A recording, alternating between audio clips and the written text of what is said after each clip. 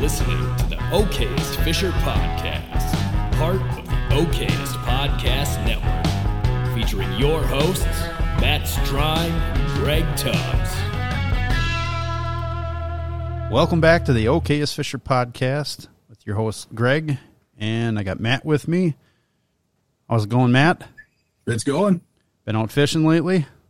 Did a little bit of fishing over Christmas break, and we're going to talk some pan fishing today. Yeah, I'm looking forward to it. Today's guest is Jackson Baumgart from Jackson Baumgart Outdoors and Driftless Spins. Is that correct? That is correct. Thank you. You bet.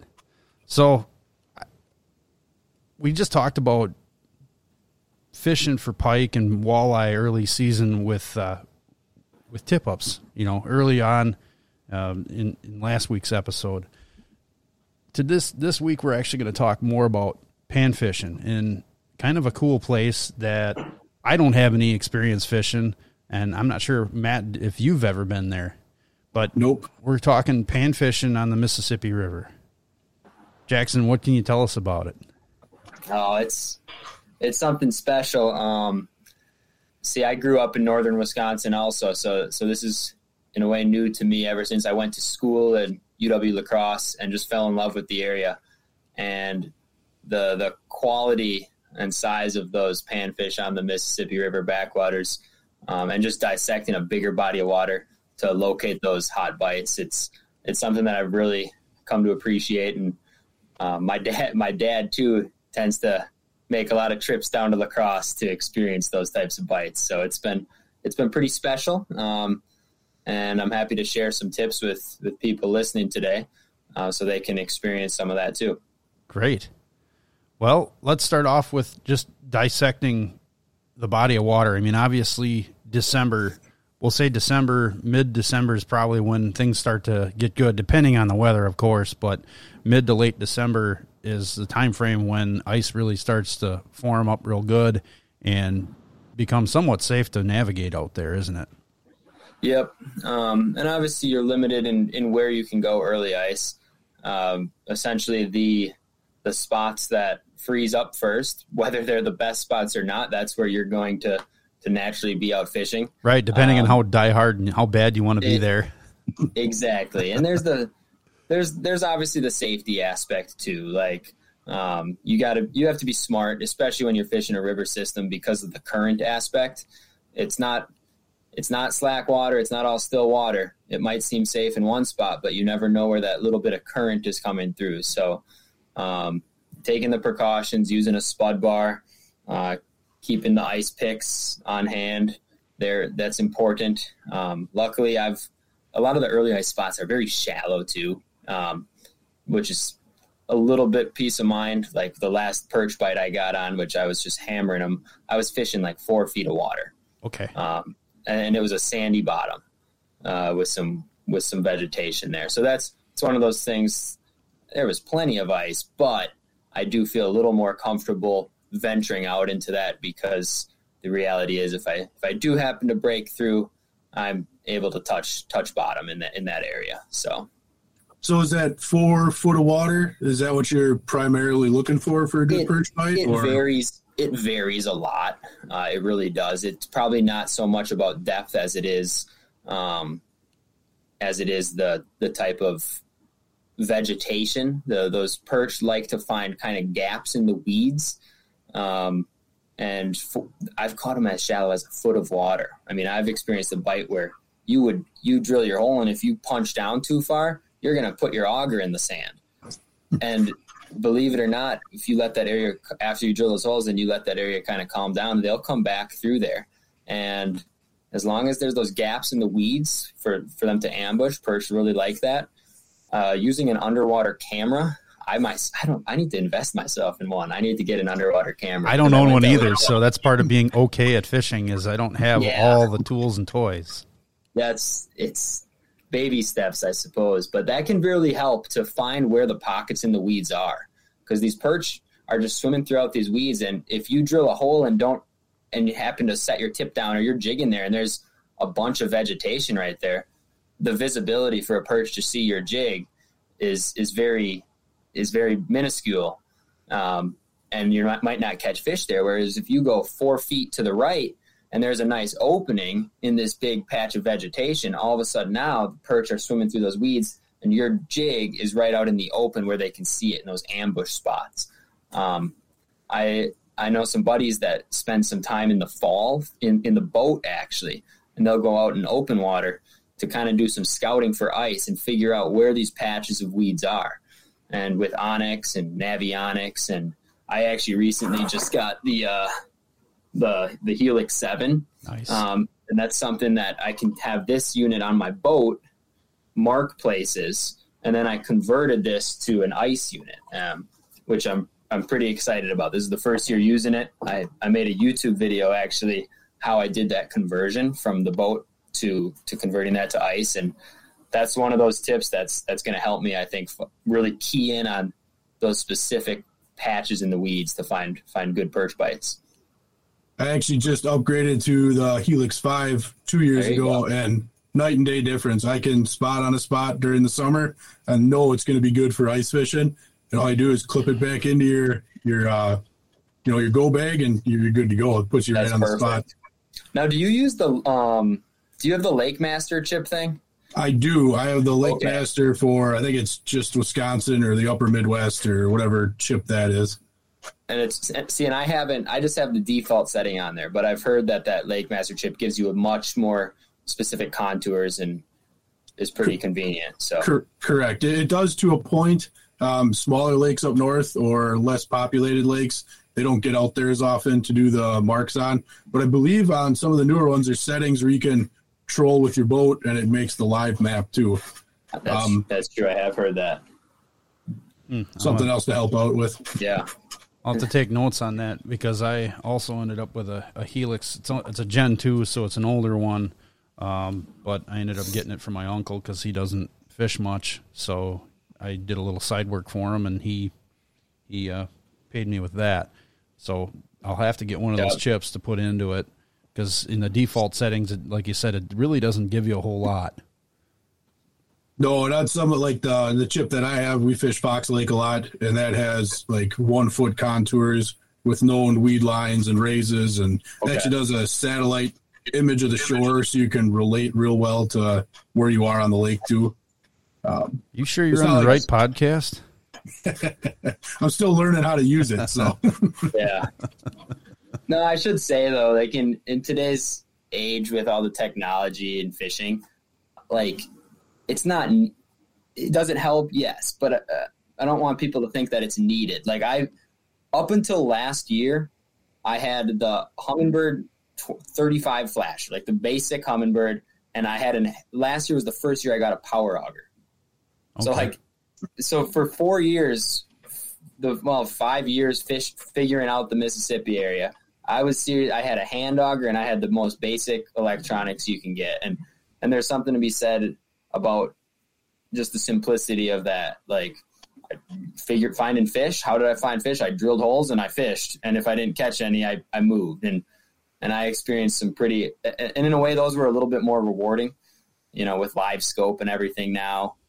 It's cool. Don't get me wrong, but there's something to just doing it the old school way too. And it's possible to do that. So I don't want people to think that if you don't have this $100 technology and all these gadgets that you can't go out and experience a good bite, because it's still possible. So yeah, a little more effort and just getting to know the area. Like you said, you do a little bit of scouting on it, maybe even open water scouting, and try to drop some waypoints. I mean, the phone is a huge piece of technology, and I don't think we know people aren't using that to its full potential either.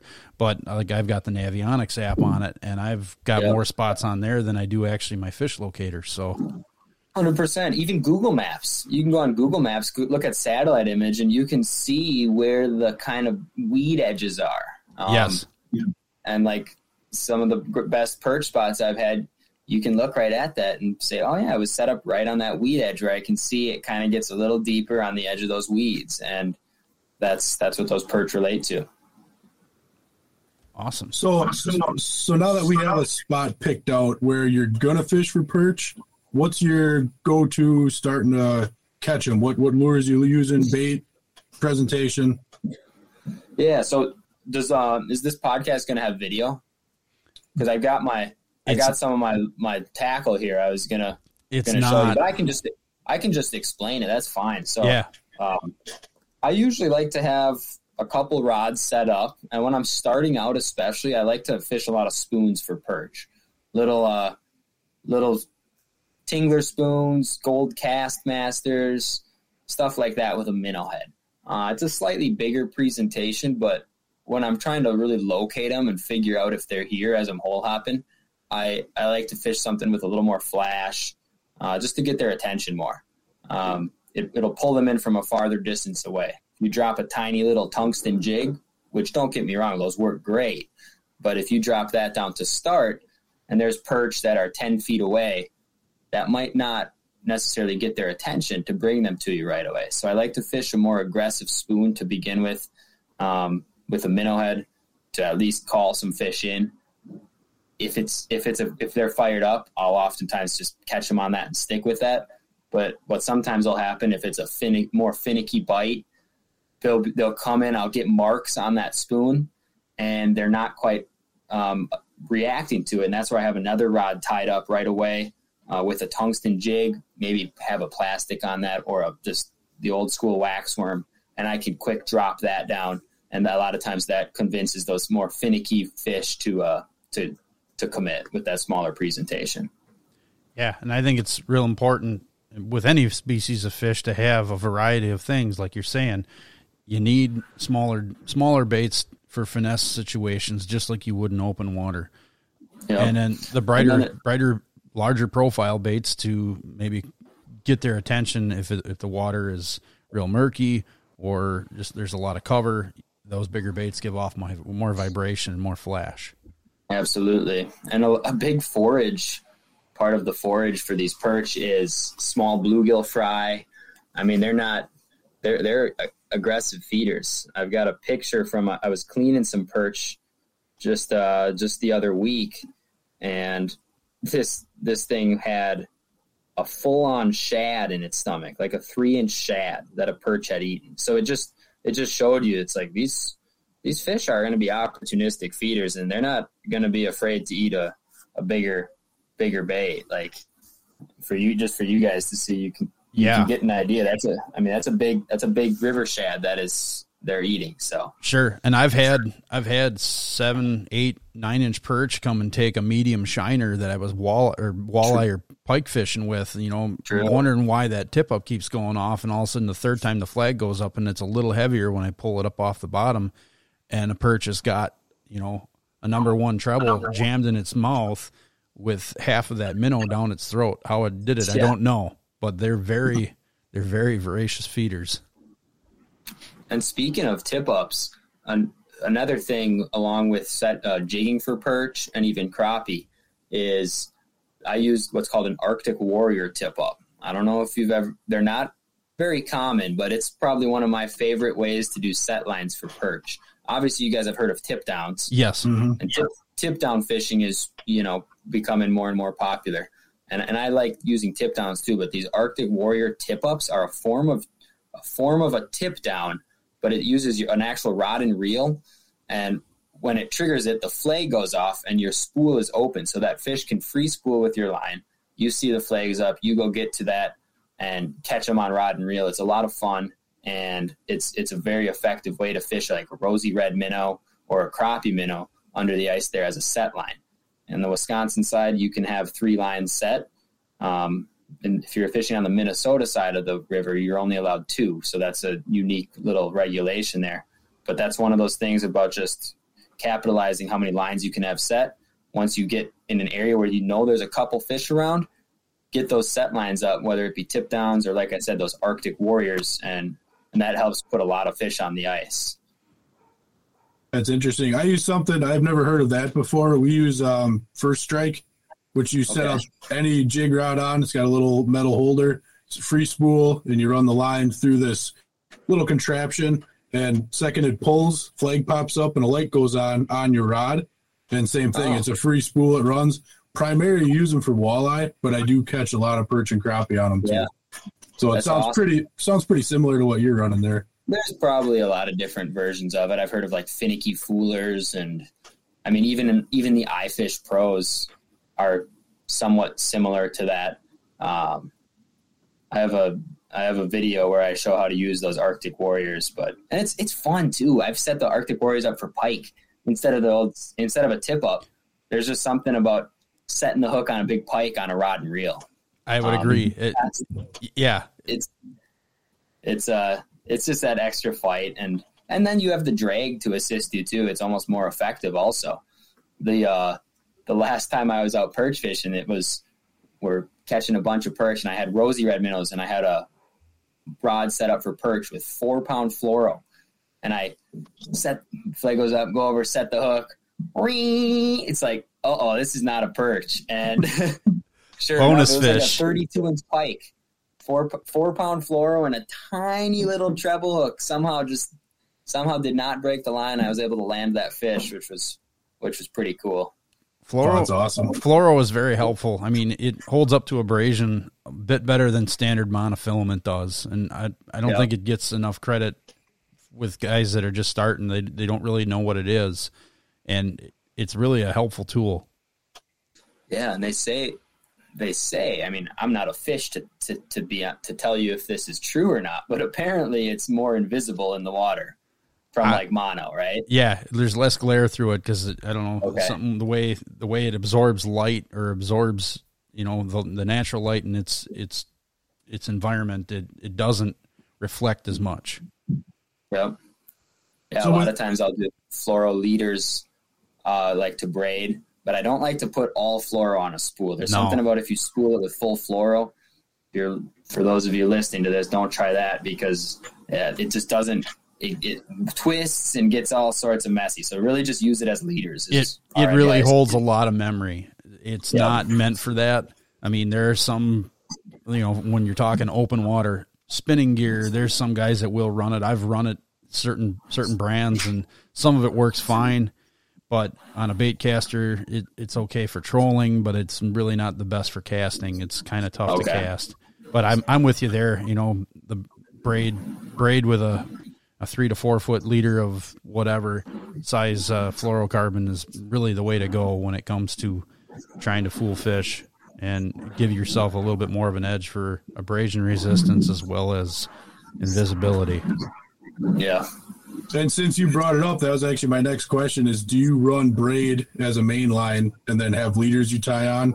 Or do you run, ice line? What do you run? It depends the setup.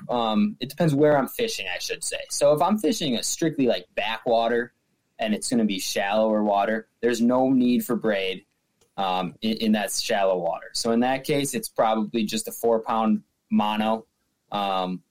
You could go down to 2-pound, but trust me, some of those I caught a 14-inch perch the other week. Those 14, 15-inch perch, they fight like I would be scared on 2-pound tests. You got to just play them differently. So probably a 4-pound mono in that case. If I'm fishing there's times when it really ices up that I'll fish the main channel of the river, of the Mississippi. And that's more so for walleye, sauger, but also the perch relate to that main current also. And in those situations, you got to use something a little bit heavier. It's usually a little bit deeper. So if you're fishing 20 feet deep and there's some current and you use mono, the line stretch, you're just not going to have the same feel. So in that case, then I do like to use braided line just to be able to have a better feel, jig contact as I'm fishing in that current. So I would say based on the situation. The other nice thing about mono, though, is if it's really cold and you're hole hopping around out of a shack, it sheds water a lot easier. If you are fishing braided line and it's 5 degrees and you're hole hopping, every single time you reel that up, that ice is just going to stick to that braided line, and it gets a lot trickier as you go on throughout the day. So that would be an advantage of mono that I would say. Yeah, 100% agree. 100% agree. All right, I guess my other question for you, do you catch incidentally or target crappies when you're fishing these shallow backwaters? Is it more predominantly perch?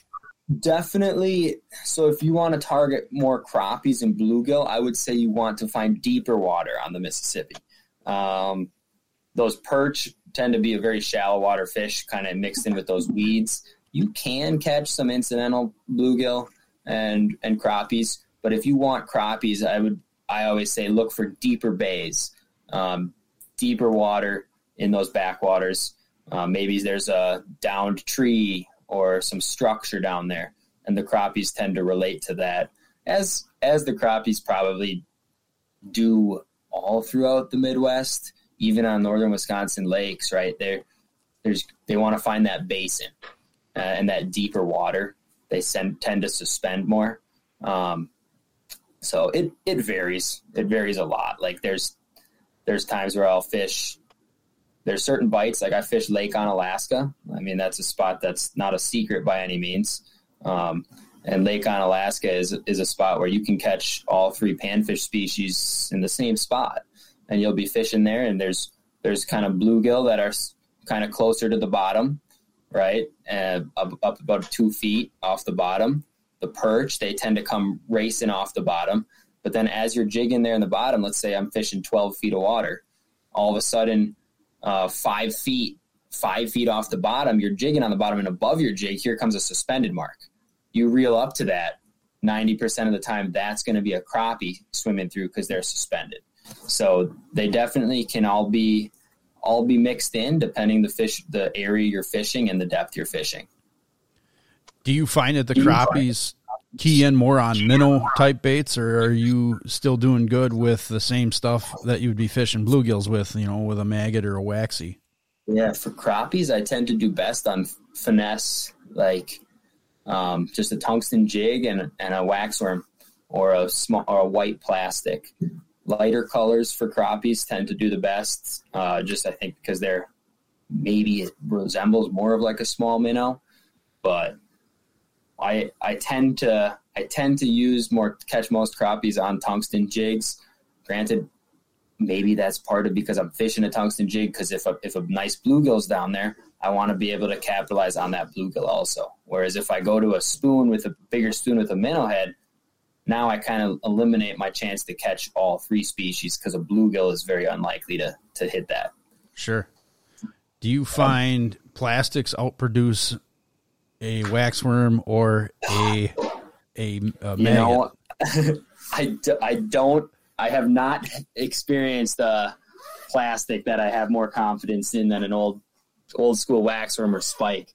I did just get this year though, liquid willow cat, and they sent me these beaver tail plastics. And have you, Matt? You've trapped a little bit, right? No, I haven't. Before? Mm-hmm. So something that's intriguing to me is there's something with a beaver's tail, like literally like the fatty part of a beaver tail. Yep. That if you cut that into sections, you can put that onto a jig and ice fish with it. And there's something about the scent that is incredible. So there's beaver casters, so they have a gland below their tail that has a very aromatic scent to it. So I wonder if they're using some of that, I wonder if that's what it is. To try and scent it. So these plastics that I got apparently have like infused like beaver tail scent in them. And I'm pretty optimistic to try these, because I do think they just have a really nice action to them, and that they'll be able to catch some fish. Plastics definitely work better for me for crappie and perch. But for bluegill, maybe it's just the smaller mouth. I think they still really like to key in on those spikes or waxworms. I can agree to that, because my bigger crappies that I've caught have always been off of just a plastic. I can get them to bite, a live bait once in a while, and it's usually a minnow is where I have my best success for crappies through the ice. Yep. But and perch alike too. Perch will always hit a minnow. If you put it right in their face, they'll gladly take it.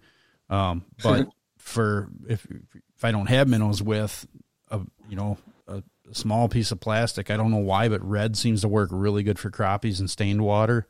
I've tried it in clear water and haven't had luck. I think white is better in clear water. White's good all the way around, but sure. I don't know. I got one lake out here where we used to have some really nice crappies in there. We're talking 14-inch crappies, real big ones. That's special. Yeah, it is. Well, it was special until Lake Link took over, and it was all done.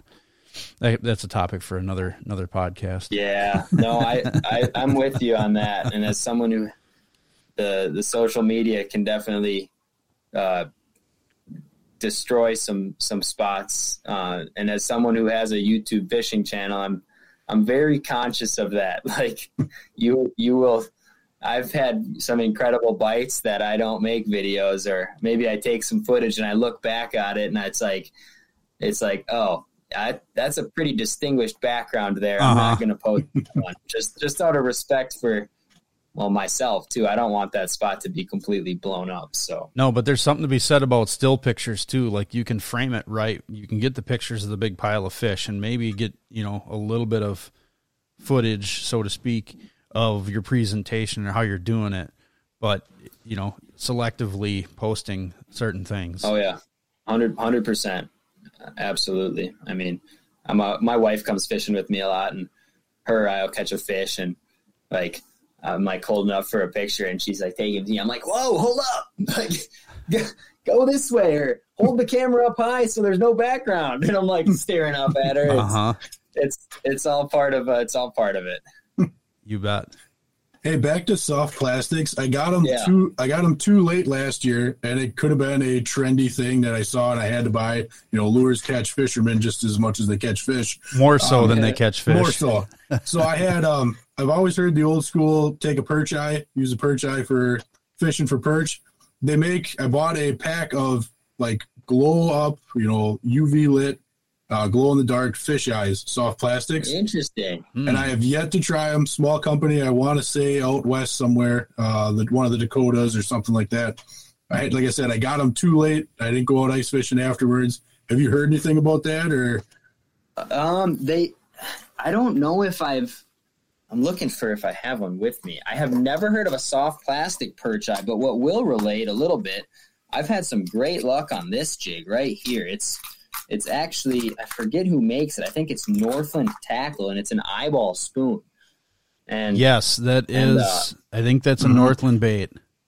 Northland Tackle eyeball spoon, I believe they're called. And maybe there's something to it, because I've had some incredible bites on these spoons right here.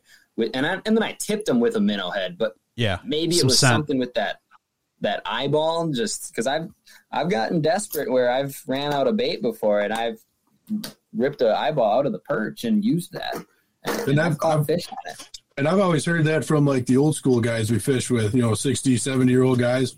Oh, you don't need wax worms. Just catch one of them and take their eyes. They last forever. You can catch 5, 6, 7, 8 more perch on them. They do. Eyeballs hold up on a hook really well.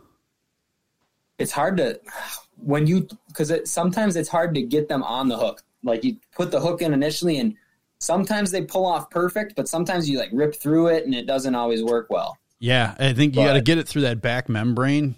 Okay, it's just tougher. Yeah, where it's a bit tougher, and then they'll hold on really well. If you just hook it right through the middle of the eye, I mean, it serves the purpose. The scent is there, and the look of it is there, but it doesn't last very long because the fish will pick at it. But if you that makes sense. If you get it through the back, that back membrane where it connects to the inside of the socket, that is much tougher material. Okay, yeah, that's a good thing to keep in mind. So I'll have to. Go ahead. Well, with those, you'll have to send me a picture of those eyeball ones and give those a try this year. Another thing with the plastics too, like whether you're fishing plastics or live bait, I've heard people talk about this, and I think it holds some truth. If you're fishing a soft plastic instead of a waxworm, I think it's much more important to keep that bait moving.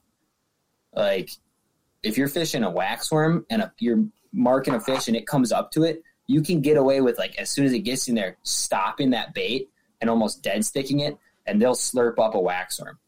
But I found out with plastics, when they start coming up to it, if you're going to go with that same approach and stop it, they're not as likely to just slurp that up. You almost want to keep playing that game of cat and mouse, and as they're coming up to it, almost like reel up to really trigger that chase mode. Like, oh, this thing's getting away, I have to go attack it. Yep, reaction bite versus a feed bite. I found that to be true if you are using plastics opposed to live bait. It makes perfect sense. Certainly. Especially, the wax worm's going to be moving a little bit too. You can't, I've never saw a soft plastic that mimics the movement of a waxy just floating in the water. It's just, they move naturally. That's a good point. And with that said, wax worms, I always used to like thread them on the hook. Rarely now I'll just put the hook through the very tip part of the wax worm. So it's like just dangling on there. Granted, you go through a lot more wax worms because it's obviously they come pick them right off. Yeah, they can pick them off more, but it creates, like Matt was saying, it's just like floating there and it really has that really good action on it when it's just barely on there. I also noticed too, whenever I put wax worms on like a spoon treble, I do one or two, like you just said, dangling down, and I always do one vertical. Okay. It's almost weird. So they don't want all three trebles. Yep. So it'd be one or two trebles with them hanging down, and then connect two with one wax worm long ways. For some reason, I've had them not quite on those, like the dangling ones, and they want more of a stationary one. You can't ever get in the fish's head, but mix it up a bit. You go through a lot more wax worms that way. Oh, too. yeah. True. Well, we're kind of getting to the end here. Do some shameless plugging for yourself. Where can people find you? Where do we see all your information and all your content that you put out? Yeah. I guess the whole YouTube channel thing started as just I got a GoPro for Christmas one year, and my dad and I did some trips up to Quetico up in Canada, and I just capturing a lot of the memories there, and ran out of space on my hard drive of my computer. So I was like, well, I guess I'll upload them to YouTube. And then next thing you know, they got a lot of traffic, and I kind of enjoy sharing my outdoor adventures there for really everything, open water, a lot of ice fishing though, but even hunting, like the bow buck I got this year, I got the shot on video, and that was a pretty special deer that I got. So that YouTube channel is Jackson Baumgart Outdoors. And then you mentioned earlier, I have kind of a little, I don't want to call it a company, but it's just a little hobby where I make my own spinners. I know I sent Matt some in exchange for one of his awesome turkey calls, which I love. I'm excited for turkey season. I've fallen more and more in love with turkeys every year. But anyways, that Driftless Spins, it just has an Instagram account and email, driftlessspins@gmail.com. If you're listening and you're a trout fisherman and you like throwing spinners, I really enjoy making a lot of spinners. I actually made a bunch with turkey marabou now, which works. Really? Cool. It's awesome.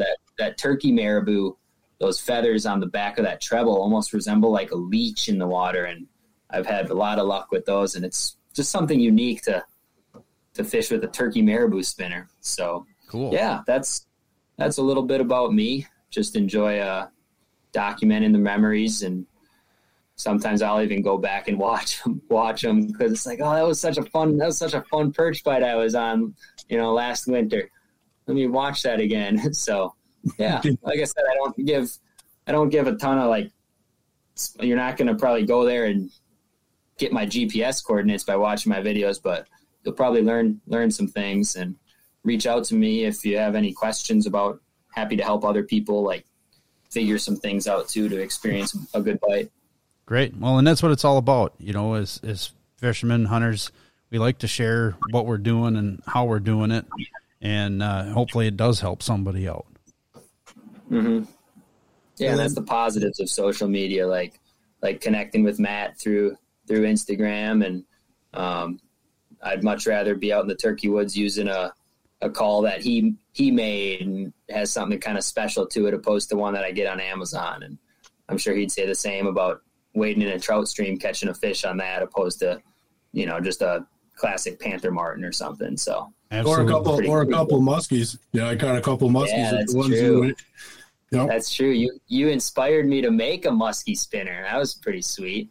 I think it was 20 casts, and I had the first fish on, so it worked good. That's awesome. That's awesome. I've made a few of those same ones that for when I go fish some musky rivers too, because that double-bladed orange looks nice. Oh, speaking of ice fishing and making spinners, I wouldn't call it a spinner, but a bait shop reached out to me about a certain type of tip-down hook, and I've made those, and I tested them out 2 weeks ago for the first time, and they were incredible. It's just an Aberdeen hook, but I have like a flipper with some beads on it, and then the rosy red on that. And he sent me pictures pretty much like, can you make something like this? Because he said that he can't find them anymore. And I just made a few of those and tested them out, and they were putting some really big perch topside. And I had a treble hook, just a bare treble hook with a rosy red minnow, and that was not getting the same action. So I don't know if there was something to that, but I was pretty excited to expand that. So I can make those for people too. I'm not sure if I want to actually like supply his bait shop, because he's like, oh, they'll fly off the shelves if you can get me them. But I coach basketball. I'm obviously working, a married man. So I don't know if I want to spend my Saturdays making ice fishing lures or going out and using ice fishing lures. So that's the balance right now. That is a tough balance. So I got one more quick thing before we end up here. Yeah. You got a funny fishing tale you can tell us? Comical, Oh man. Anything like that? I got a few, but as I'm sitting here right now looking out the window of the house I grew up in on this lake, I'll tell one that's, kind of unique, but also pretty sentimental, just as I sit here the day after Christmas and think about the memories I formed here. I was this small lake. I don't even know. This is like a couple acre lake. There's like 3 other cottages on it. Small little lake, right? And there was a year when I was in 7th grade, and I remember seeing this giant pike. Like, this fish rose from the depths on open water and was like staring at me. I swear, it was a massive fish. I'm like, oh my gosh. So I actually like targeted this fish. I'm like, there's a giant pike in here. I want to catch it. So my dad and I went out one day after school, and I'm throwing like, I don't know, a big old like perch crankbait. And I get hit on it, and it's a bass. It's like a 16-inch bass. And this bass jumps out of the water and lands back in the water. And I'm like, oh, it's just a bass. And all of a sudden it's like really heavy. I'm like, okay. And sure enough, that pike and that bass jumped out of the water. It must have triggered it. And this pike latched onto the bass. Didn't even get a hook. It T-boned this bass, like a 16-inch bass, and had that thing T-boned. And we eased it up, and no net in the boat or anything. We're out there in our little rowboat, and it gets close up to the boat, and my dad just grabs it and lifts it into the water.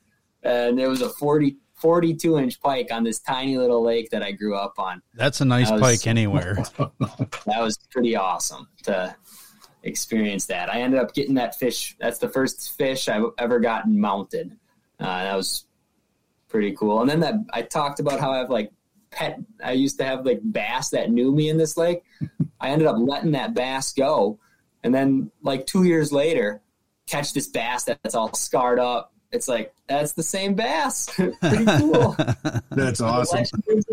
So yeah, as you guys know, anytime you're outdoors, you're just bound to make memories. And that's part of what I love about the sport. You bet. Well, I think that's a great way to end this, is on a high note. You couldn't have said it any better. So thanks for tuning in.